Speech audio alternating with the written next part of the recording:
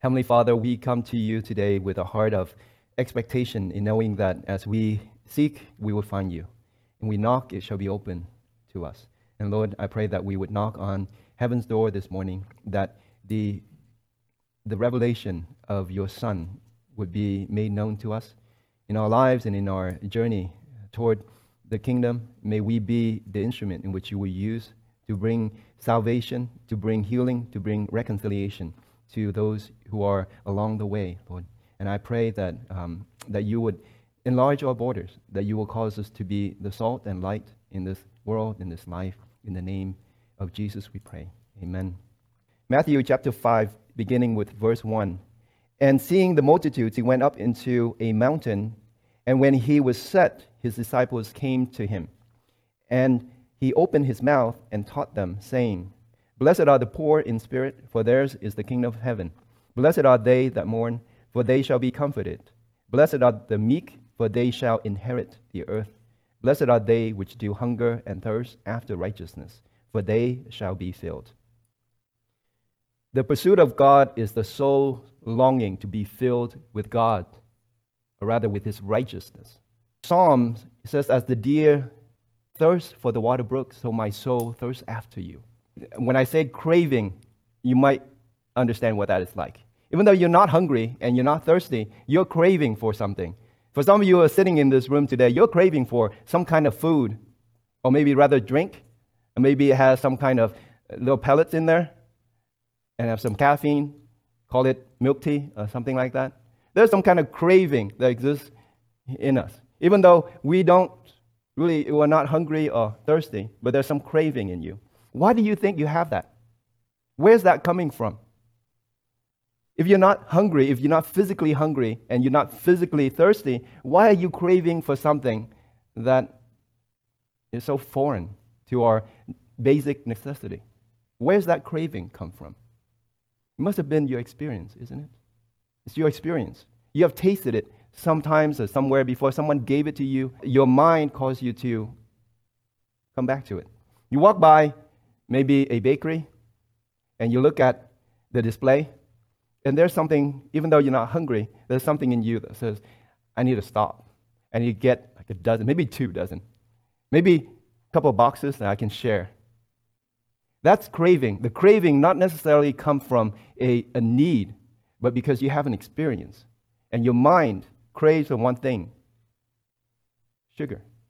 That's why when you see bakery, your mind wants to eat it because it wants sugar, because it needs sugar. 25, 28%, your energy is being used up by your brain. That's where the necessity comes in. The brain thinks that it needs energy. So when it sees something that can feed you energy, it wants it. Now let's take that and transpose it onto your spiritual life. Yes, it's very quiet. There's no craving there. There's nothing spiritually hungry or thirst that we can point to, because we're not spiritually inclined. We're not spiritual beings. The Lord says, blessed are they which do hunger and thirst after righteousness. Now, some of you have some other cravings. Social justice. Do good for people. We'll talk about that. But what the Lord is talking about here is not that. Righteousness here is not that. Righteousness here is the things of God. Do you have a craving? Do you have a hunger and thirst for spiritual things? If you don't, then there's time yet. If all you can think about right now is something that's in the physical realm, some food, some drink, something to satisfy yourself, and some of us, our craving is money, is wealth, fame, games, time that we spend on our phone, on the internet. Those are the cravings that would draw us back. It doesn't matter where you are. That's where your mind gravitates toward. You find yourself, where's my phone? Here it is. We look for it. We eat. We drink. We put stuff in the microwave.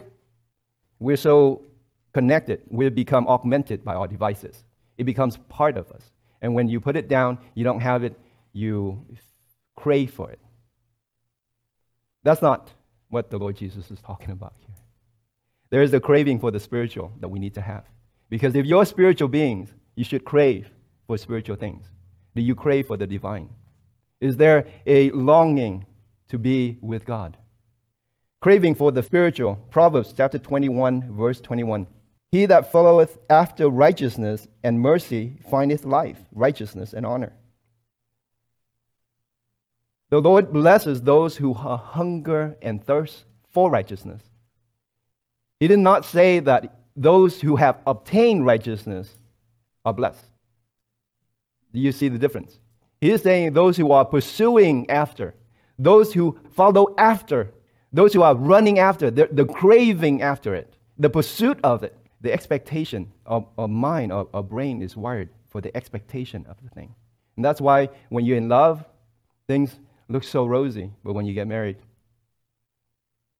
things change. When you want and desire something so much, that thing becomes so beautiful, and then when you get it, I need a new model. It's no longer good. It has a tiny little scratch now. The satisfaction you think comes when you obtain it, but it's not really. That is reserved until we get out of this body and into the glorified body. But for now, it's the pursuit of the thing that brings the blessing to us. He that followeth after righteousness and mercy findeth life. It's your pursuit of life. For those of you who are in the industry, for those of you who create things, you know that the process of creating something is exhilarating. When you finish with it, you're like, yes, I'm done. And then you put it aside and you go on to something else. It's the pursuit of the thing that makes us happy. When we stop, when it's all over, we're done. There's nothing else. So the Lord says, blessed are those who pursue after righteousness, who are hunger and thirst. It's the pursuit. It's not when you get it. It's the constant pursuit of righteousness. The Lord blesses those who are constantly hungry and thirst after righteousness, never satisfied until that very end. And when we are out of this body, then we can truly enjoy God forever. While in this flesh, the soul's longing for righteousness causes the Christian to be spiritually dynamic. What does that mean? It means that you're not sitting in one place. You're not static. Because when you sit in one place, our company is moving right now. And, well, there are certain areas in the company that hasn't been touched for years, especially last year because of the shutdown. And when you touch those things that haven't been moved, those things that have been static for a long time, guess what we find? Lots of dust on them. You have your spiritual life has to be dynamic. You have to move. You have to grow from grace to grace, from faith to faith. You have to challenge yourself. Never be content. Never be full. Always be hungry. When you've done 34 verses in 2 minutes, I challenge you to do 36. Never content. Do it in another language. Right, Sarah? Never be content. Never say, I've done it. When you say, I've done it, I've arrived, dust begin to settle in your soul. You never use it again. Never settle. The process goes from the carnal to the spiritual. The sermon that the Lord preached went from verse 3 through verse 6. Let's look at it together. In verse 3, it starts by recognizing your state of poverty. If you don't know that you are spiritually impoverished, then you don't know that you need God. So if you think that you have everything you want, you are satisfied already, there's no need for you to pursue after God. In verse 4, because you recognize that you are poor, you recognize that you don't have the spiritual inclination, then you lament, you grieve, you mourn over the state. There's nothing you can do. God has to come and visit you. In verse 5, after you lament, then your heart is changed and you begin to cry out to God. And when God comes, He begins to teach you. And when your mind is enlightened to the spiritual thing, then verse 6 tells you that now you want it. You want to pursue after it. You want what the Spirit is telling you that you need. Now you are pursuing after righteousness. The state of your spiritual journey begins to cultivate a desire, a crave. If someone wants God, someone wants to mature and follow after righteousness, you try to tempt that person with anything else, they will tell you, you can keep it. I don't want it. But if you talk to someone who has no direction, no spiritual inclination whatsoever, whatever come to them, they will turn to the left and they will turn to the right and they will gravitate to all kinds of stuff. They'll get themselves involved in all sorts of things because they have no direction. There's nothing that you pursue. There's not a single thing that you pursue. And so you engage in all kinds of stuff. And in the end, you have nothing. You go nowhere. There's nothing built because you're not focused. How can you be spiritually minded when all you can think about is boba tea?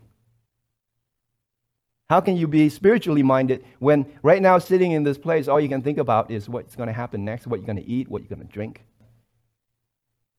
You must be born again. Nicodemus was looking for something. He tried everything. Intellectual, he studied the law, he knew the things that the law requires, but he knew that it's not enough. So he went to Jesus and he asked, Master, how can I get to where you are going? And the Lord's answer to Nicodemus was, you must be born again. You don't have it in you. There's nothing that I can tell you that you can understand. He said, I tell you things on earth here you don't understand. If I tell you things in heaven, how can you understand? And I hope none of us here is ignorant of what I'm trying to say. Because if you don't understand, then you need to be born again. You must be born again. That's what the Lord told Nicodemus. He said, I told you earthly things and you did not believe. How shall you believe if I tell you heavenly things? You must be born again. Have you been born again? Some of you have been baptized, but my question is, have you been born again? God must give you the grace to be born again. God must visit you. You cannot find him. He must come to you. You see, if Jesus was not incarnate, there's nowhere that Nicodemus can go to find Jesus. He must be given to us. Jesus must condescend and be a part of our humanity for us to reach him. And God has given to us his Son. Can we find him? God must give you the grace. You see, Jesus was around, but he's not found by people who are blind. There are two kinds of blindness. There's a Bartimaeus blindness. He was physically blind. He could not see Jesus. He could only hear Jesus. And that's why the gospel must be preached. And then there's another kind of blindness, and that is of the Pharisees. They said, we see. And then Jesus says, because you are spiritually blind, you will never see. You must be born again, and you must be born again in the Spirit. John chapter 3, verse 6. That which is born of the flesh is flesh, and that which is born of the Spirit is spirit. Who gave birth to you? Your mom. Through the cooperation, hope, with your dad, you were born. But today the question is, are you born of the Spirit? Have you been born again by the Spirit? Let's talk about righteousness. So now we know that we must be born again to have this craving for the divine. If you have not been born again, well, the first step is God needs to give you the grace. You can be born again. What is this righteousness? Luther called an alien righteousness. It is a righteousness that's not natural to us. An alien righteousness is a foreign righteousness. It's a righteousness that's outside of the scope of our human existence. It is the righteousness of Jesus Christ. The righteousness that the Lord talks about in the sermon is not the human proper righteousness. There are things in the human confine that we think that is right and wrong. We can judge what's right and wrong sometimes. The Lord's righteousness is not equity, it's not justice, it's not moral, nor is it legal righteousness. It's not that the judge say that this is right and that is wrong, that is righteousness to God. No, it's not that. God's righteousness is the complete and perfect fulfillment of God's law. That is righteousness. Human righteousness is partial, is temporary, and is self-serving. Isaiah 64, verse 6. But we are all as unclean things, and all our righteousnesses are filthy rags. And we all do fade as a leaf, and our iniquities, like the wind, have taken us away. That's our righteousness. That's not the righteousness Jesus is talking about. Our self-righteousness is abhorrent to God. It's filthy. And the scripture said, filthy rags. What we have is called an improper righteousness. It's not a proper righteousness. We seek ways to justify our sad existence through charitable work, sometimes when we can do it. And maybe we champion some social causes, believing there's something innately good in us. We're trying to prove to ourselves that we're good. We give some money to some charity. That's good enough. That's righteousness. That's not it. Not it. Here's what the Apostle Paul says. Turn with me and stay in Romans chapter 7. In verse 18, he says, "For I know that in me, that is in my flesh, dwells no good thing. For to will is present in me, but how to perform that which is good, I find not." The Apostle Paul is saying that I know I want to do something that is good, but while I'm in this flesh, I can't do it. I can't do what's good. Now, listen, this is the Apostle Paul talking. He knows the 613 laws. He said, concerning the law, blameless. But he said, I find in this flesh, in your flesh, you're in my flesh. Now, if the Apostle Paul can't do it, then I'll tell you I can't do it. Maybe you can. You're better than the Apostle Paul. But if the Apostle Paul say he can't, and he's the father of my faith, I can't do it. There's something that's limiting by our flesh, and that is sin. Sin prevents us from doing what God considered righteous. Because for what the law could not do in that it was weak through the flesh, God sending his own Son in the likeness of sinful flesh, and for sin, condemned sin in the flesh, that the righteousness of the law might be fulfilled in us. The Apostle Paul says in the next chapter. The flesh is the limiting factor. While you live in the flesh, you cannot do the right thing. You cannot perform what is righteous. So how can you seek after righteousness if it's not present in you? Well, exactly. That's the point. Because it is not in us, we need to pursue it. How? Humanity is cursed with sin. And because this curse, we don't know to pursue after righteousness. But until the gospel is preached to us, then we know that there is a righteousness out there. You're sitting in this room, you hear the gospel being preached, and you know that there is a righteousness that is outside of us. But how to find it? How to seek after it? And that's what the message today is about. Do you have a desire to seek after God's righteousness? And what is that righteousness?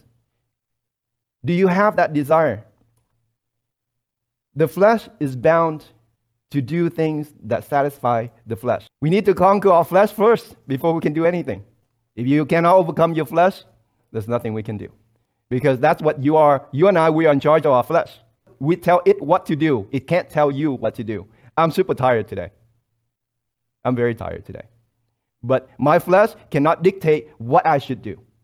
It's the Lord that says, you got to do this. Ezekiel, in the morning, he prophesied. At evening, his wife died. Circumstances do not dictate what we do. God tells us what we do, and we do it, even though we don't want to do it. The flesh is something that you must master. Hunger and thirst is a state in which we need to recognize. You need to be hungry for an extended period of time to understand what this is about. If you have never fasted, you must do it. Because if not, then you won't understand what is this about. To hold off touching whatever you want to touch. Is there that self-control that you see something and you say no? If not, then we are not able to pursue after the spiritual thing. If there's no self-discipline, we need to master our flesh. We need to say no to it. When you deprive yourself of what you want, you begin to take control of this flesh. Then you know what it means to be hungry and thirsty. And you know what's important. And in those times, the essential thing will begin to surface. And you know those things are important and necessary. Look back with me to verse 5. For when we were in the flesh, the motions of sin, which were by the law, did work in our members to bring forth fruit unto death. This is what the flesh does. When you do the things that the flesh wants you to do, it brings forth death. But if you deny those things that the flesh wants, the Apostle Paul will give you the how in the last two verses. If you deny the flesh what it wants to do, then now you have control over your flesh, then you can yield your body to the Spirit. Then the Holy Spirit will do what God will for you. If you do what your flesh wants you to do, you're not going to succeed. You need to take control of your flesh, then yield that control to God. But if your flesh is controlling you, then the motion of sin will prevent the flesh to yield itself to God. The flesh will not yield itself to God. You must take control of your flesh and yield to God. The Apostle Paul says, and the motion, meaning the automaton, the automatic mode of your flesh, is sin. If you're not conscious of your behavior, if you're not conscious of your life, you will yield yourself to do sin. That's how your life is designed. That's how the flesh was sold into sin. And you cannot escape it. Any righteousness that comes from man is worthless. Let my body be burned. It means nothing. It means nothing. We've been sold into sin, unable to escape. We made our bed in hell. And what can we do? But thanks be to God, He did not forget you. All this up to now, I tell you, the motion of sin, the law, the condemnation of our flesh brings us to hell. But here's what the Lord says in Psalm 139, verse 7 and 8. Whither shall I go from thy spirit, or whither shall I flee from thy presence? If I ascend up into heaven, thou art there. And if I make my bed in hell, behold, thou art there. There's no place that Jesus did not go. He went to heaven and He went to the depths of hell to find you and to bring you back, to set you on a spiritual journey. And how did He do this? In Galatians 4 and 5, the Apostle Paul says that in due time, Jesus Christ was born of a woman, and for sin made under the law, so that He might bring us out from the law. The Lord Jesus Christ was made just like you and I. He was hungry.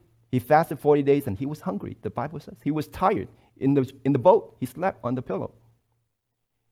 Yet He did not commit Himself to fulfill the will of the flesh, but He committed Himself to fulfill the will of the Father. And He completed perfectly the requirements of the law, so that by the works of the law, the Lord Jesus Christ was declared righteous, the righteousness of God. So if He fulfilled the work of the law, He should be rewarded for His righteousness, right? He should be glorified. But instead of being glorified, He was crucified, because He exchanged that work of the law for our unrighteousness. He gave us His righteousness so that we can have His righteousness, and He takes on our sin. And He died for us on the cross. Can you hear the sound of the nail? That's the gospel. Christ crucified.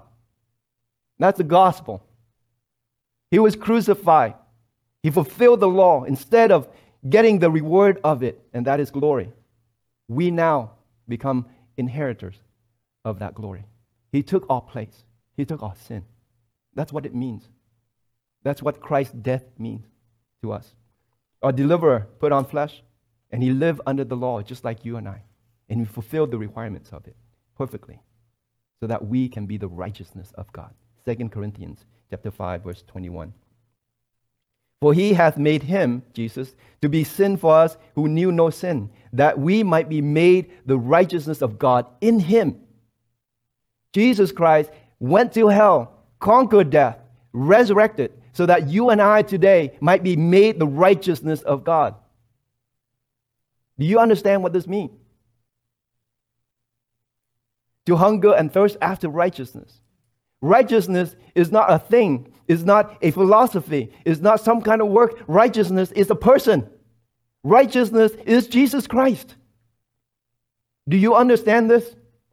Is your heart burned when you understand that Jesus Christ paid for you? That He exchanged your unworthiness and unrighteousness, and He was crucified for our sins and our faults, so that now you can be made the righteousness of God in Christ Jesus. Does that turn your heart? Does that cause you to even think about, I must pursue this righteousness. I must pursue God. Because that's what it means to hunger and thirst after God. What it means is that you get it. You understand. There is a revelation that the Holy Spirit made in your heart, so that now you can pursue after that righteousness. You run after it. Hunger and thirst after righteousness is pursuit of the Lord Jesus Christ. That's it. Not some kind of work. It's your heart inclination and your heart desire and your heart pursuit of the Lord Jesus Christ. It's in prayer, it's in the Word, it's in performing in obedience what God is asking us to do. Without thinking, I'm doing this and God will give me something. No, it is because God needs this to be done and I'm His servant and I will do it. Irrespective to the kind of rewards that can come or may not come at all. It doesn't matter.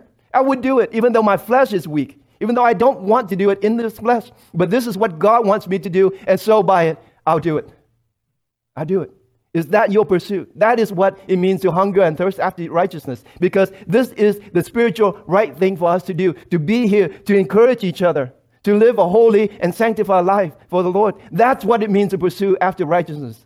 It means to deny your flesh of the things that it wants. To consider the work of your hand. To think about, should I be doing this?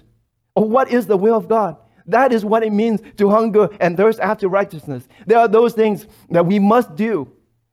But the most important and the most essential thing to do, Jesus says, Mary got it.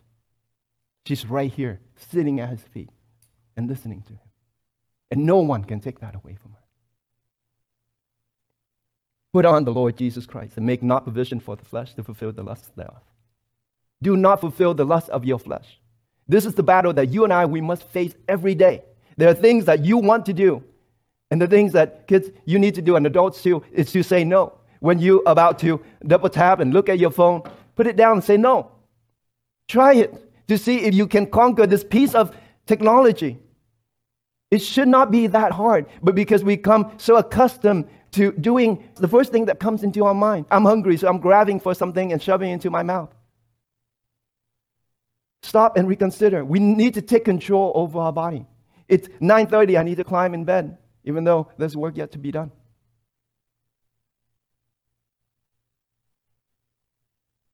Pursuing after righteousness begins with you taking control of your desires. Jesus says, if you want to follow me, deny yourself first. Don't take up the cross. Deny yourself first. Then take up the cross and follow me. Put ye on the Lord Jesus Christ and not make provision for the flesh. Do not give it any space and time. If you have extra energy, your brain can use it. Your brain will use it if you cause your brain to use it. If you have extra energy, then devote yourself in the study of the Scripture. You cannot pursue Jesus Christ unless the grace of God is given to you. None of these things mean anything unless God shows up and grants you the grace. It's all God's work, so that no man or woman can glory in His presence. Stop the junk food. 1 Peter chapter 2, first 3 verses. Wherefore, laying aside all malice and all guile and hypocrisy and envies and evil speakings, we must stop the junk food. If you want to seek after righteousness, if you want to taste the Lord, that's what Peter is telling you. What we need to do, what the Apostle Peter is telling us, is that if you want to taste the Lord, if you want to develop a craving for something, you need to taste it. And for you to taste something, the essence of it, your palate, your spiritual palate needs to be clean. And the Apostle Peter says, the first thing you need to do is lay aside those things that you feed your flesh. He's saying, lay aside the malice, all guile, hypocrisy, envies, and evil speakings. You've been born again, we need to put these things aside. If you've been born again, then the Apostle Peter tells us to lay aside these things. Don't continue to engage in it. Now, it might not be these things, it might be something else. Put those things aside. Those are what I consider junk food. Learn from Bartimaeus. When he heard that Jesus was coming, Son of David, have mercy on me. And the Lord stopped, and the Lord called him. The Bible says he took off his coat, he cast it aside, he left all his begging stuff aside, and then he followed the Lord. You see, the righteousness of God can't be put over your unrighteousness. You cannot taste the Lord with all kinds of junk food in your mouth. You need to clean out your palate so that you can taste the Lord. You need to leave that old life, cast aside the old garment. Cannot put new wine in old bottles. You need to cast it aside. And here's what the Apostle Peter says. As newborn babes, in verse 2, desire the sincere milk of the word. It starts right here, my friends. It starts right here. And that's why I push so hard for you to study the Scripture, to get you to get a taste of the Scripture, because it starts right here. The Apostle Peter said, as newborn babes, desire the sincere milk of the word, the milk that comes from the word, but if you don't read it, you don't have it. If you don't have it in your mind, you don't have it. And here's what he said, that you may grow thereby, if so be that you've tasted that the Lord is gracious. If you taste it, the Lord is gracious, then you will crave the divine. Then you pursue after him. Then you will want to thirst after the word of God. Jesus is the word of God. In the beginning was the Word, and the Word was with God, and the Word was God. I pray that the Lord will give you the taste of the divine, because without it, we never develop the craving for the Lord. If you've been born again, you will taste that the Lord, He is good. Taste and see that the Lord is good. Blessed is the man that trusted in Him. Father, I pray for everyone who is here. I pray that they will taste your mercy, taste your goodness, taste that you are beyond our imaginations. And we thank you, Lord, that you have not forsaken us, that you have given us your Spirit, that by your Spirit we are drawn to you. Take apart those things that are in our lives. I pray that those who are born again in you will develop a sense of your divine, a sense of the sincere milk of the word, that they will come to you and seek after and hunger after righteousness. And I pray that in the coming days, as we are relaunching the church, Lord, that you raise up a people who have this desire, this pursuit of your righteousness. May your grace and mercy fill our hearts. May you continue to lead and guide us. May your Spirit always shine a light. And may we be the light and the salt of this world, that through and by your Spirit, we will be instruments for your kingdom's sake. In your name we pray. Amen.